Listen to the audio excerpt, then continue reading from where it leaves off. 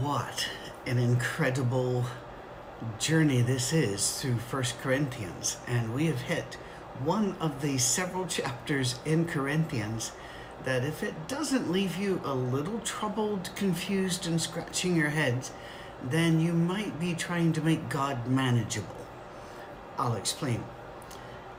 I had a wife of a leader once look at people and say, well, God wouldn't give us anything that's hard to understand, when she was talking about scripture.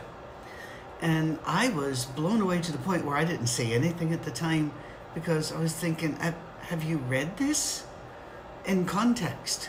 Now I'm going to grant you, the Bible is hard to understand no matter how you go at it, but it's a whole lot easier to understand if you read it from presently a 2021 mindset, looking back. But you're going to miss all the good stuff. Not all of it, a lot of it. We are to read it from the way they heard it. And we talked about that in that special question and answer thing that we posted yesterday. That kind of blew up. A lot of people, I'm getting a lot more questions. So we may have to do that on a more regular basis. But that said, there are passages in the Old Testament that are brutally hard to understand, but when they're not just there. Even Peter said Paul wrote some things that were hard to understand. So if Peter had issues, we're going to as well. Corinth was a mess. Remember?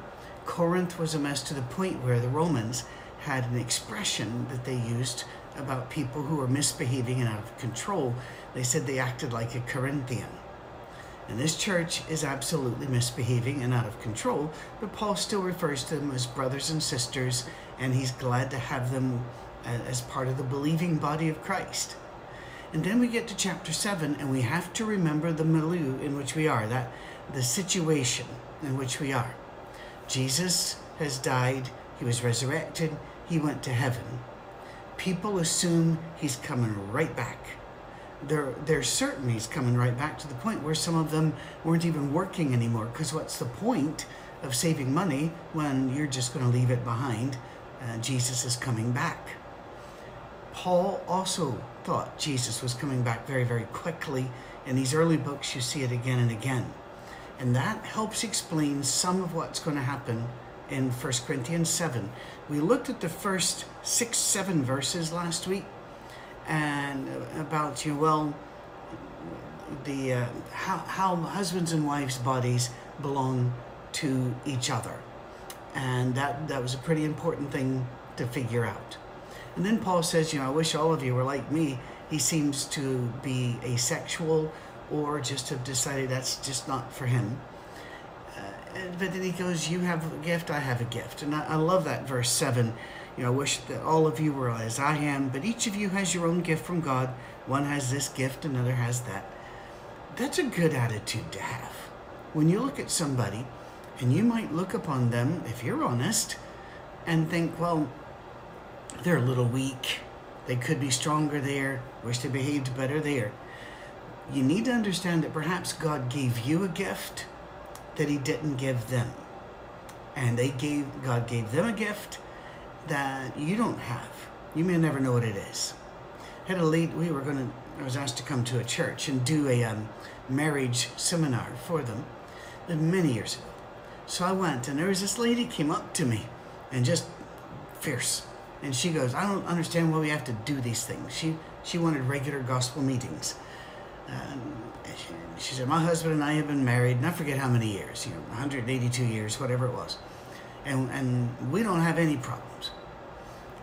Of course, inside, I'm thinking, oh, I bet you do, but I didn't say that. And I looked at her and I said, have you ever considered, because she went on at some length about these people that need these seminars.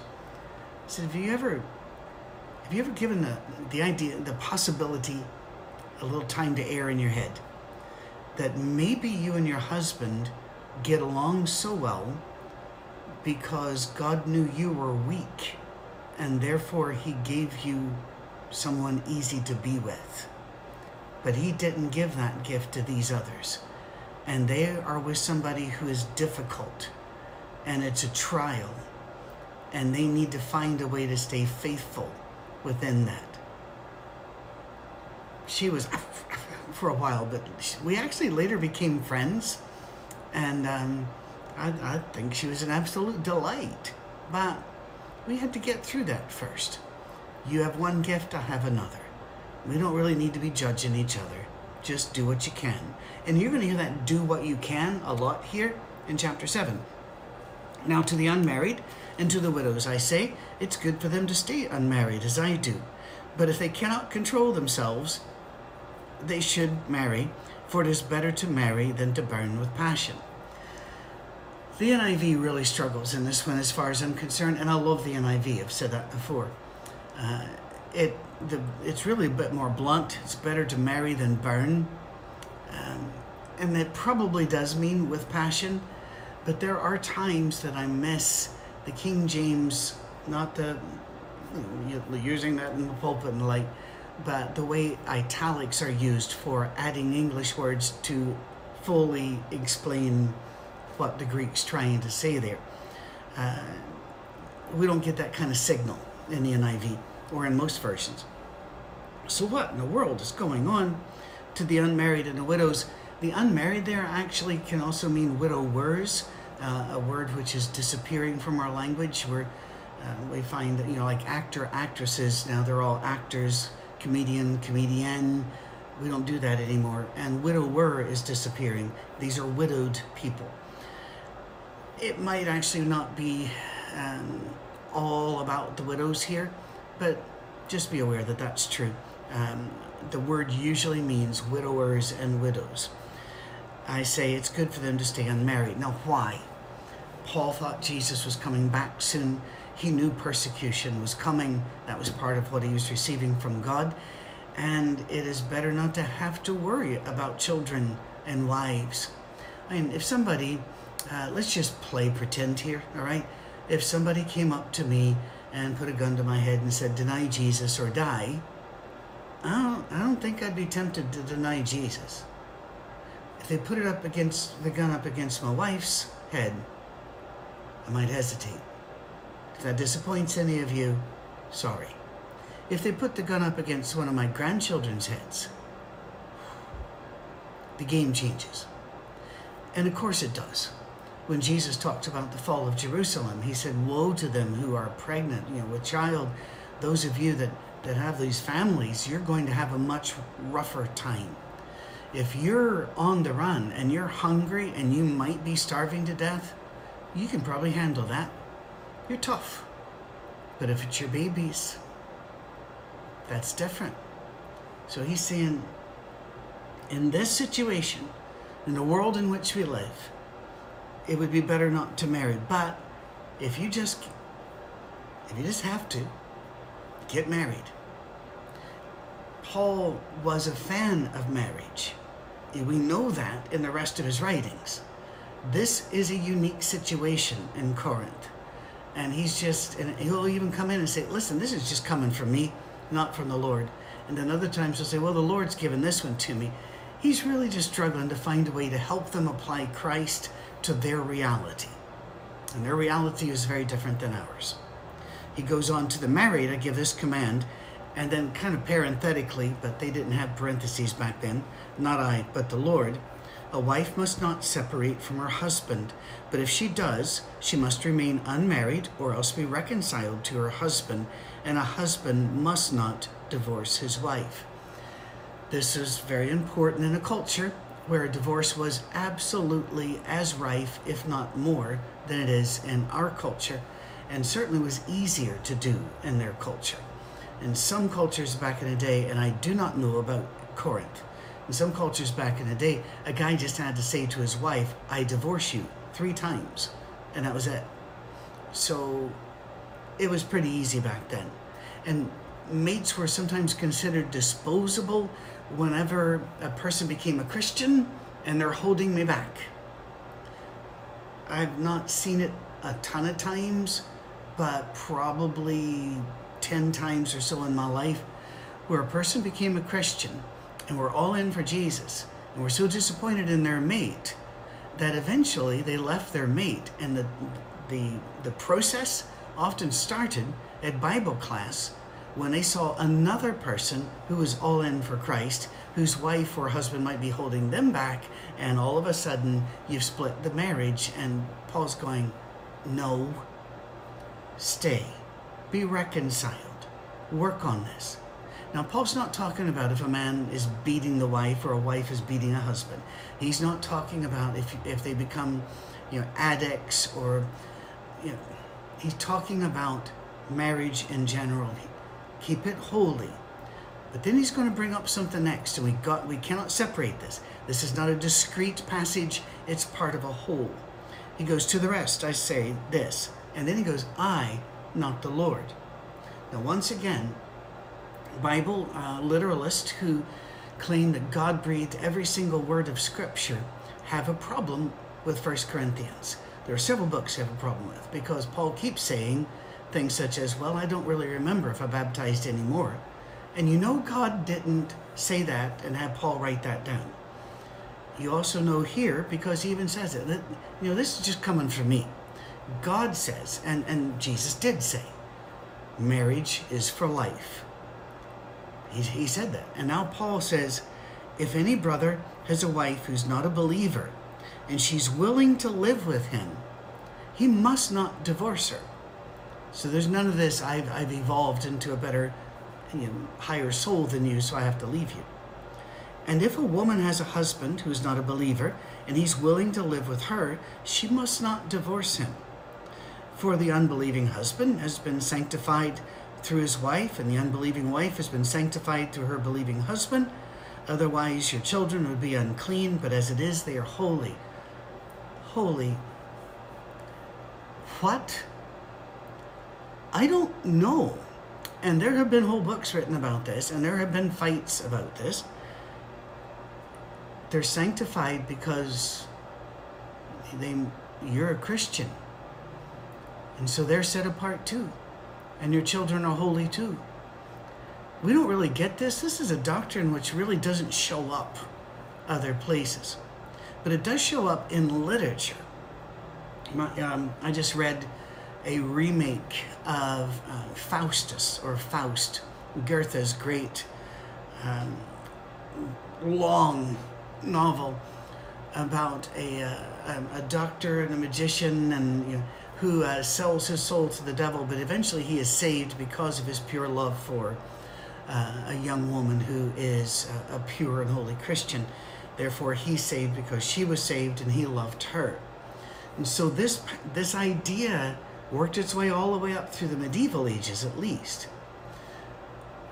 As a person, and this will upset many who are listening, as a person who is almost a universalist when it comes to salvation, and we will do a long series of Monday morning messages about this when we have the time to do it.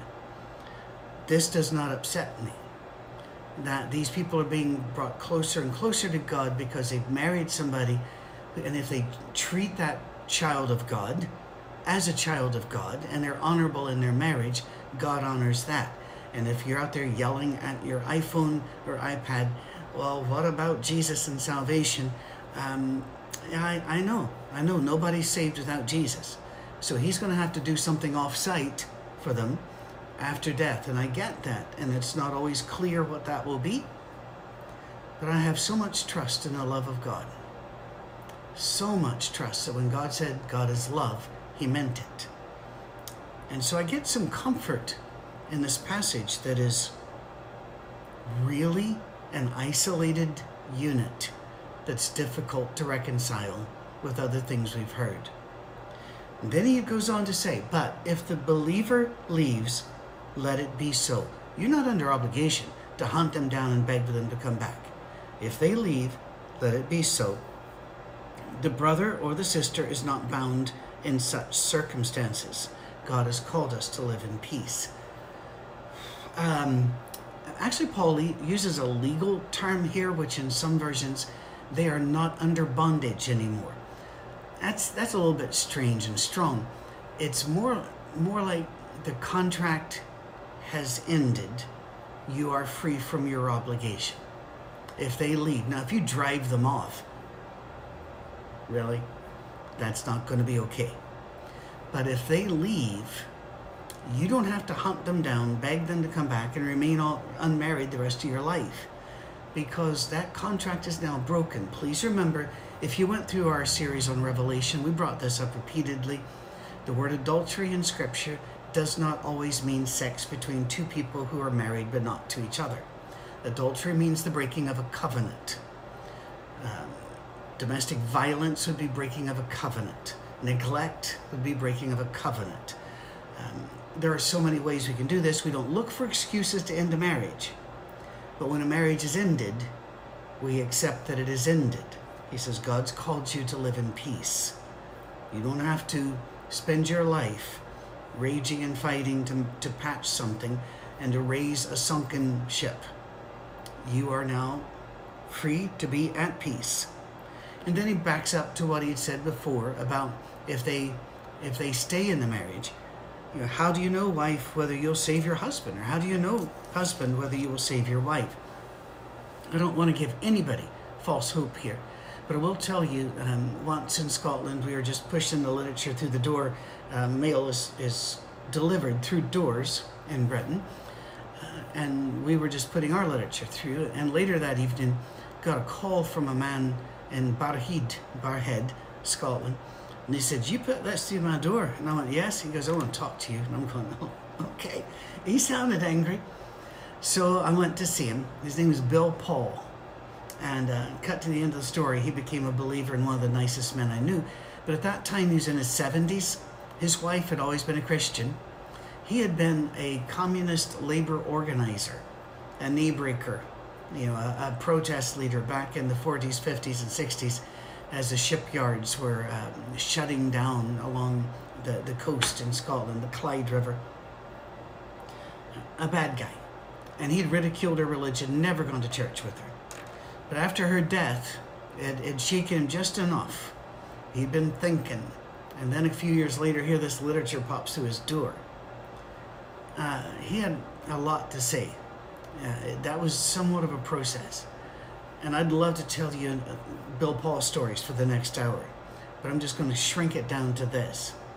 He came to God because his wife was faithful her entire life. And it was after her death that he came. That may be a unicorn. That might be a very rare thing. I have no way of knowing. But every time I read this, how do you know, wife, whether you'll save your husband? I think of Mrs. Paul, who I never met, but I plan to one day. But again, does that mean you should stay there when you're getting hurt, you're not safe, or no. We're going to let God take care of this. Here's a good phrase to remember. Somebody already died for that person. You don't have to. All right? Moving on. Nevertheless, each person should live as a believer, watch this, in whatever situation the Lord has assigned to them, just as God has called them. This is the rule I, Paul, lay down in all the churches. Was a man already circumcised when he was called, he should not become uncircumcised. All right, there actually is a surgical procedure that is there to reverse circumcision. It is totally unnecessary, not effective, but there are people who want it. There are surgeries for other things like this down around our equipment. That's not what he's talking about. He's saying if you were Jewish and you came to Christ, you don't have to be non-Jewish. You can be Jewish. And he'll go, if you're uncircumcised and you're called, don't be circumcised. In other words, if you're not Jewish, don't have to be Jewish. Now, Paul illustrated this just by his behavior. It wasn't in the form of a sermon. Young Timothy, who was his son in the faith and was a Jew, he took him to be circumcised. Even they're both Christian ministers at this stage. Titus, he would not. Titus was Greek. And people got very mad at him about this. But no, Titus is Greek. He's not a Jew. He doesn't have to be a Jew. Christians, there are several different doctrines that rise every so often and shipwreck people's faith. And it's rising again now. This idea, it's a new flavor of it. It marries the end times kind of we are special prophecies with Messianic Judaism creeping its way in. Now, a Messianic Jew is just a Jew who believes that Jesus is the Messiah. God bless them. You know, we are brothers and sisters in Christ. I'm so thrilled to be part of the same faith community.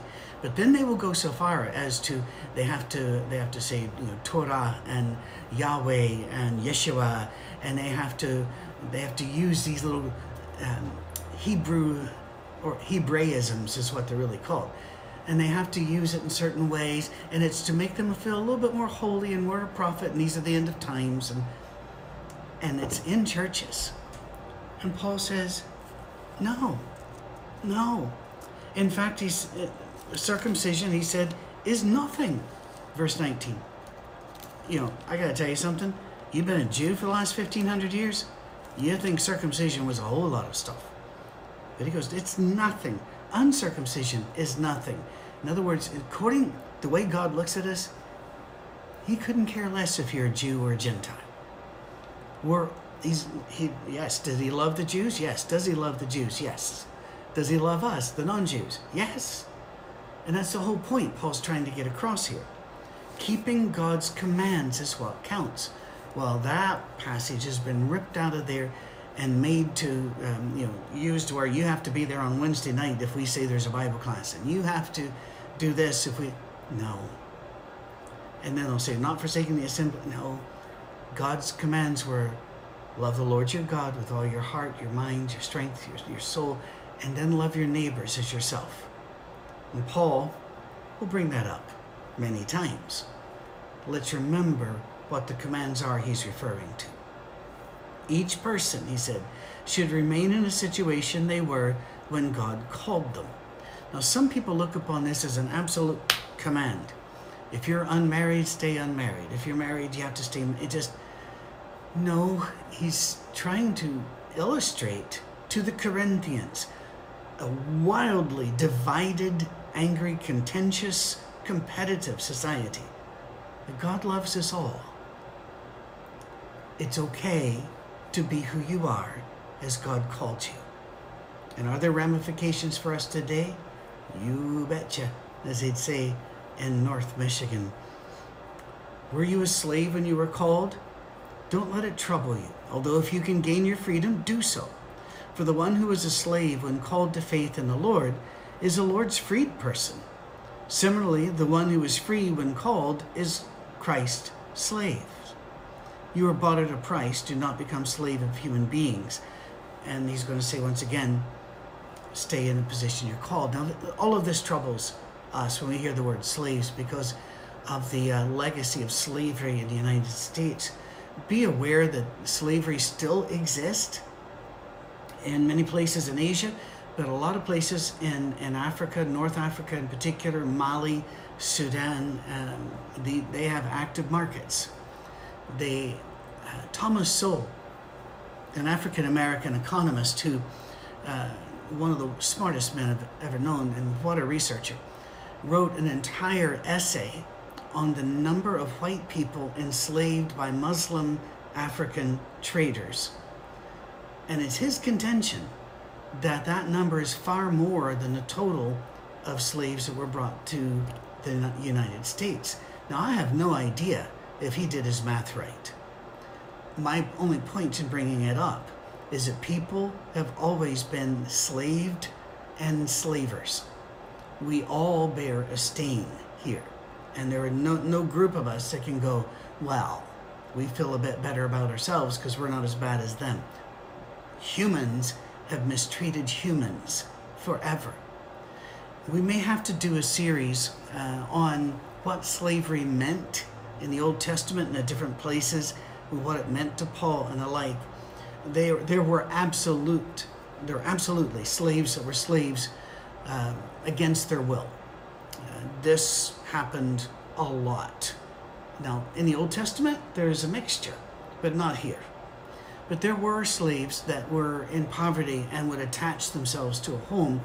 And in Roman society, I really don't know much about the Corinthian society's view of this, but in Roman society,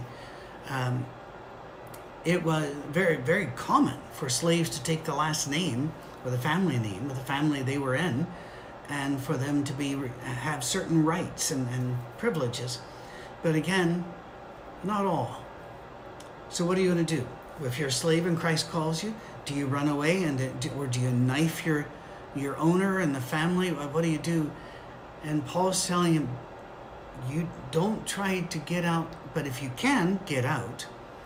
But you be a Christian, even if you're a slave. And then he says, and if you're a free person, become a slave to Christ.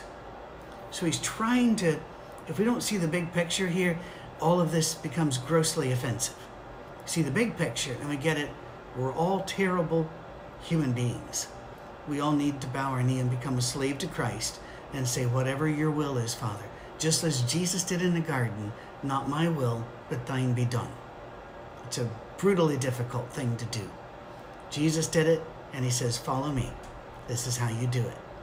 And he goes again, brothers and sisters, each person is responsible to God, should remain in the situation they were in when God called them.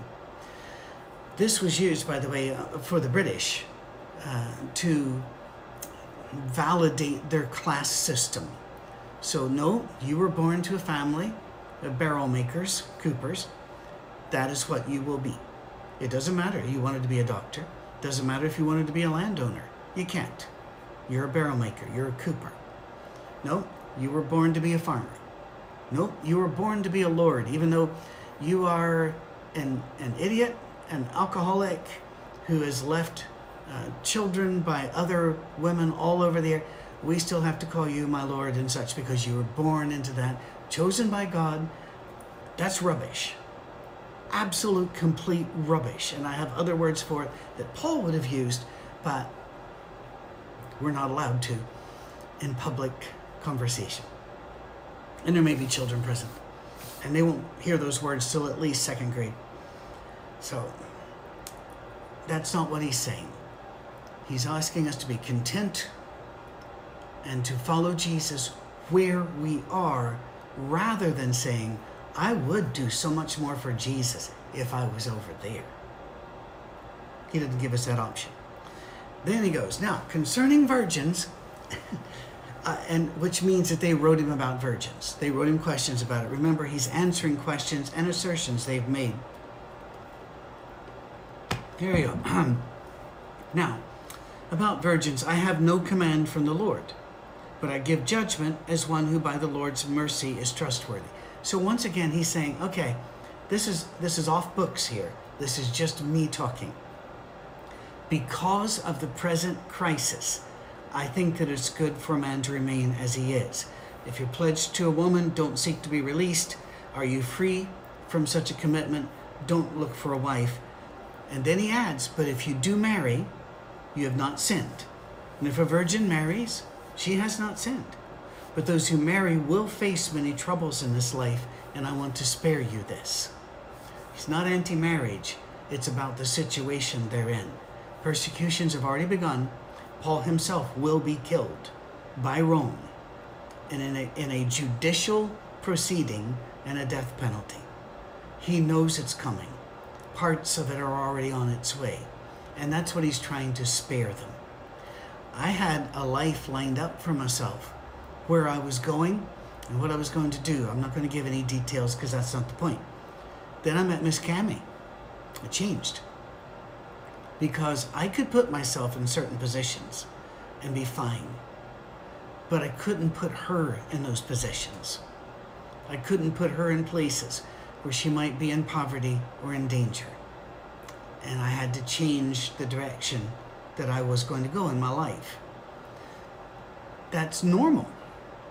That's, in fact, I would think laudable that we consider our mate in all of our decisions and consider the best for them.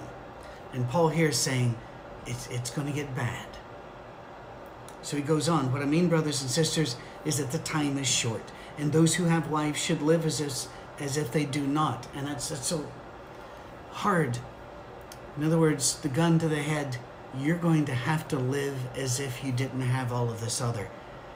It's coming, and you're going to have to stand for Jesus when you might not want to. Those who mourn as if they did not. We don't have time to be crying. We have to move. Those who are happy as if they were not. Those who buy something as if it was not theirs to keep. You see, the end of the world, the great persecutions, the coming back of God. Those who use the things of the world as if not engrossed in them. For this world in its present form is passing away.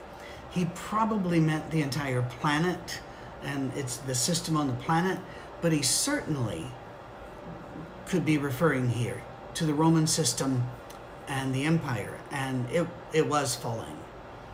It would die many deaths over the next 400 or 500 years, but yeah. I would like for you to be free from concern. An unmarried man is concerned about the Lord's affair, how he can please the Lord, but a married man is concerned about the affairs of this world, how he can please his wife, and his interests are divided. An unmarried woman or virgin is concerned about the Lord's affairs. Her aim is to be devoted to the Lord in both body and spirit, but a married woman is concerned about the affairs of this world, how she can please her husband. I'm saying this for your own good, not to restrict you, but that you may live in a right way in undivided devotion to the Lord. Now, the Roman Catholics use this as one of their justifications for priests being unmarried and for nuns marrying the Lord. Technically their husband is Jesus. I get that, but that's not what Paul's talking about here. You can't get that just from here. But again, to be fair to our Catholic brothers and sisters, they don't believe that the Bible has all of it. They believe the Bible plus the tradition and teachings of the church, and that they are equal and must be seen in light of each other. And therefore they are very consistent when they use it this way. Those of us that are not Catholics and look upon Scripture as more authoritative than tradition, we don't see this as they do. All right? But let's not fight each other. Let's sit down and talk about these things. But let us not question each other's salvation. Jesus is in charge of that. None of us are. Last part of this chapter, we've been going for quite a while, but this is a tough chapter. And it's not the last tough chapter we're going to get in Corinthians. If anyone's worried that he might not be acting honorably toward the virgin he is engaged to, and if his passions are too strong and he feels he ought to marry, he should do as he wants. He's not sinning. They should get married. Paul keeps trying to say, this is what I think you should do, but if you don't do that, it's not sinful. Now I say to you that you should do this, but if you don't, it's not sinful. Don't you wish we could talk to each other that way? And say, I really wish you were more like this, but I'm not going to call you a sinner. And I really wish you'd, but that's not for me. And I know what that sounds like, because I've had so many self-righteous people look at me and go, well, it's not for me to judge. And they're judging like crazy. We're supposed to not be judging, saying, Paul was setting a high bar, but he said, if you can't do that, it's all right. But the man who has settled the matter in his own mind, who's under no compulsion, but has control over his own will, there were forced marriages by military commanders, government officials, yes, but mainly by families. If you have control, if you've made your own mind up not to marry the virgin, this man also does the right thing. If you get married, you've done the right thing. You don't get married, you have done the right thing. How does that work? If what you're doing it because you want to serve Jesus, and this is the way he made you. Maybe he made you and gave you the gift of being single. That may not be the gift you wanted. For some people it is. I needed to be with Miss Cammie. I needed her to teach me many, many things. She still does. I needed her. I've told her many times. She doesn't like it when I say this, by the way. But I've told her, if anything ever happened to her, if she were to pass, I would quit ministry. And the reason isn't because I would lose my faith, because I don't think I would. It would be because I really can't do this job without her. Her wisdom, her support, her love. Well, that shows me that I was built for that. But if you're built for something else, be true to the way you were built and follow Jesus and serve Jesus. He wraps this up. He's going to get into another difficulty. another difficult situation here in the subject, but that's for next week. He goes, a woman is bound to her husband as long as he lives, but if her husband dies, she's free to marry anyone she wishes, but he must belong to the Lord. In other words, when you have a choice, marry a Christian. And again, he just talked about some people are compelled by their families, society, but when you have a choice, marry a believer. Does that mean a person that agrees with you about everything? Well, I would hope not. And then what's the purpose? When two people agree about everything, one of them is unnecessary. We need to sharpen each other. In my judgment, she's happier if she stays as she is. And I think that I too have the Spirit of God. So is he saying God says she would be happier if she didn't remarry? No. He's saying, I think she'd be happier if she didn't remarry. And I think I've got some wisdom from God here. So these aren't commands.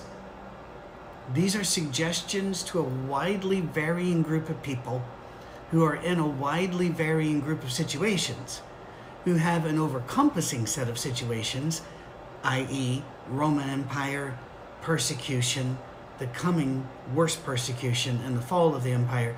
All of those things they will have in common if they live. And next week, how are we going to deal with each other when we do have these differences? But that's next week, and we've gone well over 30 minutes today. I do try to keep it under 40, and we're going to make it today. If you have questions, patrick@oursafeharbor.com. Please go to our YouTube channel and subscribe, Our Safe Harbor Church, and subscribe there. It encourages us quite a lot. If you can watch us, watch the worship, and just check in. You can either do that live in a chat panel or afterwards in the comments. That encourages us. But the best way to watch is probably on our app. So just go to the App Store and look for the blue Tithely icon and search for Our Safe Harbor. The app will then download. You can see all of our stuff then on your phone anytime you want. You can give through the phone if you choose to give. You're never pressured. You can also find all of our other resources there. God bless you. I really enjoy our time together. Share this if you think somebody needs it. And if there's anything we can do for you, you let us know, because we are with you wherever you are. God bless. Cheerio. We are ready. We're ready to take a look at 1 Corinthians chapter 8. Now, by the way, I've received a couple of notes from people over the last, I'd say, 3 months, and just a couple saying they need the volume of this turned up, or for me to get a bit closer to my phone, because their hearing is not good, and when they turn it all the way up, they miss some things. And I'm really sorry to hear that, and so we're looking into how to fix that. I don't have an external microphone that hooks into my iPhone that would make this sound clearer, and you'd be able to turn it up some more. So we're working on it, all right? 1 Corinthians chapter 8. We just got out of chapter 7. You might be going, whew, we can relax. Not really. Chapter 8 seems very odd to us, but it's also very short. There was a problem. In Corinth, as in almost every Roman city, there were temples and gods everywhere. Now, the things that were sacrificed to the gods ended up not eating, funnily enough. And so there would be a lot of meat, blood offerings given to these different gods. But since the gods didn't eat them, the priest or whoever was running that particular cult would then move that meat over to a market. And of course, they'd get food for them and for the staff, I guess, of the pagan temple. But they also could get money by selling the meat. And so it was cheaper. It was used meat, I guess is the best way to put it. And so a lot of Christians would go down and buy that. And that was really upsetting other Christians in Corinth. Once again, you have Jewish believers, Gentile believers. And anytime that we say Jewish or Gentile, we're not talking about a monolithic block of people and all Jews felt like this and all Gentiles felt like this. They all brought their histories with them. And some believed that if you ate meat sacrificed to idols, that made you one with the idol, or that was you are now subsidizing that pagan cult with your money, and you are eating meat that may be tainted by the spirit of some god out there. Now, Paul didn't believe any of those things. I do know, for example, that let's say Nike backs a particular political issue, and people will say, well, we'll never buy Nike again. You know, that's completely, you're within your rights, and you're allowed to draw your lines where you want to draw them and make your statements as you wish. I would remind you, however, that we have no idea how the electric company is using those funds. We do have some idea about how taxes are being used, and we're not thrilled about that sometimes. I have no idea how the grocery stores around me, at Kroger, Publix, I don't know how they use my money. I don't know what they support and what they back. I am pretty sure that Amazon couldn't survive without me, but I don't know everything that they're doing either. You get the point. Sometimes you just have to go buy the bread and buy the meat. But it was bothering some people. And so Paul says, listen, there are not any other gods. He calls them so-called gods. He says, but not everybody knows that. And that's down in, let's see, where is that? Well, down, that would be in verses 5 and 6. Not everybody knows this. They don't understand it. So be careful. Be careful around the brothers and sisters that are weaker, that don't know what you know. Don't just barge in there with the meat. Instead, you may need to help them and lead them. And Paul goes so far as to say that we are free. We have so many rights, verse 9 and forward. But don't exercise your rights in a way that harms others. And here he's talking about a spiritual harm. You know, I have the right to drive because we have, I have a license and there are laws, and therefore it's a privilege. It's not enumerated in the Bill of Rights, but I still have to follow certain rules. Let's just go to the one which, upsets so many people, either free speech or the right to keep and bear arms. If you have the right to keep and bear arms, okay. Is there a way to do that would offend your neighbors and upset? Yes. If you are in a state which allows you to carry around a loaded rifle, okay. Why would you take that into Walmart? You might say, to protect myself. Well, there are other ways to protect yourself with firearms rather than carrying an open rifle into a store. You get the point. And if you are really mad at me for even using that illustration, don't lose the point. The point of the story is the point of the story. Don't make of it anything else. So he says, be careful that you don't become a stumbling block to the weak. And the stumbling block here would be, well, they're going into that temple, they're subsidizing it, they're eating the meat. I believe that means that there are gods that they are subsidizing, and these gods will then follow them home and bless them. Well, that's all messed up theologically, but people weren't monotheist. This was hard for them. And then Paul says, I don't want to destroy my weaker brother or sister by my knowledge. Therefore, if eating causes my brother or sister to sin, I'll never eat meat again. Here's where a lot of church bullies get their ammunition. They'll say, well, you sang that song and that offended me. So you can't do that. Or I didn't like it when you brought that instrument in. That offended me. And they use this as kind of their trump card to say, well, you offended me, therefore you can't do it. Because Paul said it'd be better never to do it than offend people. The problem is they're using this from a position of amazing power and strength. When Paul was talking about weak brothers and sisters, ignorant, he used the word. Ignorant brothers and sisters. So are you volunteering to be the weak and the ignorant? And if so, then we can teach you so that you are no longer offended. It is rather like self-pity. Back in the day, I used to be a shrink. For 8 years, 9 years almost, we ran a counseling practice before we were able to finally ease out of that part of our life and go on to do other things. Long story there about getting in, and we really had to because people needed us. And then they didn't need us as much anymore.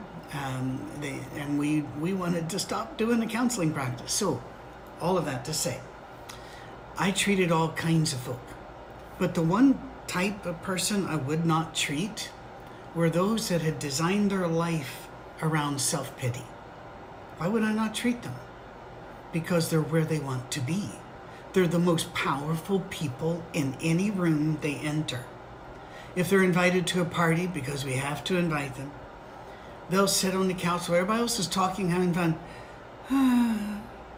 until finally somebody has to stop having fun and sit beside them and allow their power to adjust the temperature of the room. And so nothing I was going to say was going to give them more power or satisfaction than what they already had. Don't feed these powers. And the one who's always in church going, well, I'm offended. Stop that. No. That's not what Paul is talking about. And you are being a bully, a spiritual bully, and you need to stop. I've had many people in my preaching years come up to me and say, I was made very uncomfortable by something which happened in worship today. And my response is always, who told you that it was our goal to make you comfortable? There are crosses around this place. That should be a clue that being a Christian is not about being comfortable. It's about being led and fed and giving yourself to Jesus. And some of that's going to be fun. Some of it's not going to be. Chapter 9, Paul starts it with, Am I not free? Am I not an apostle?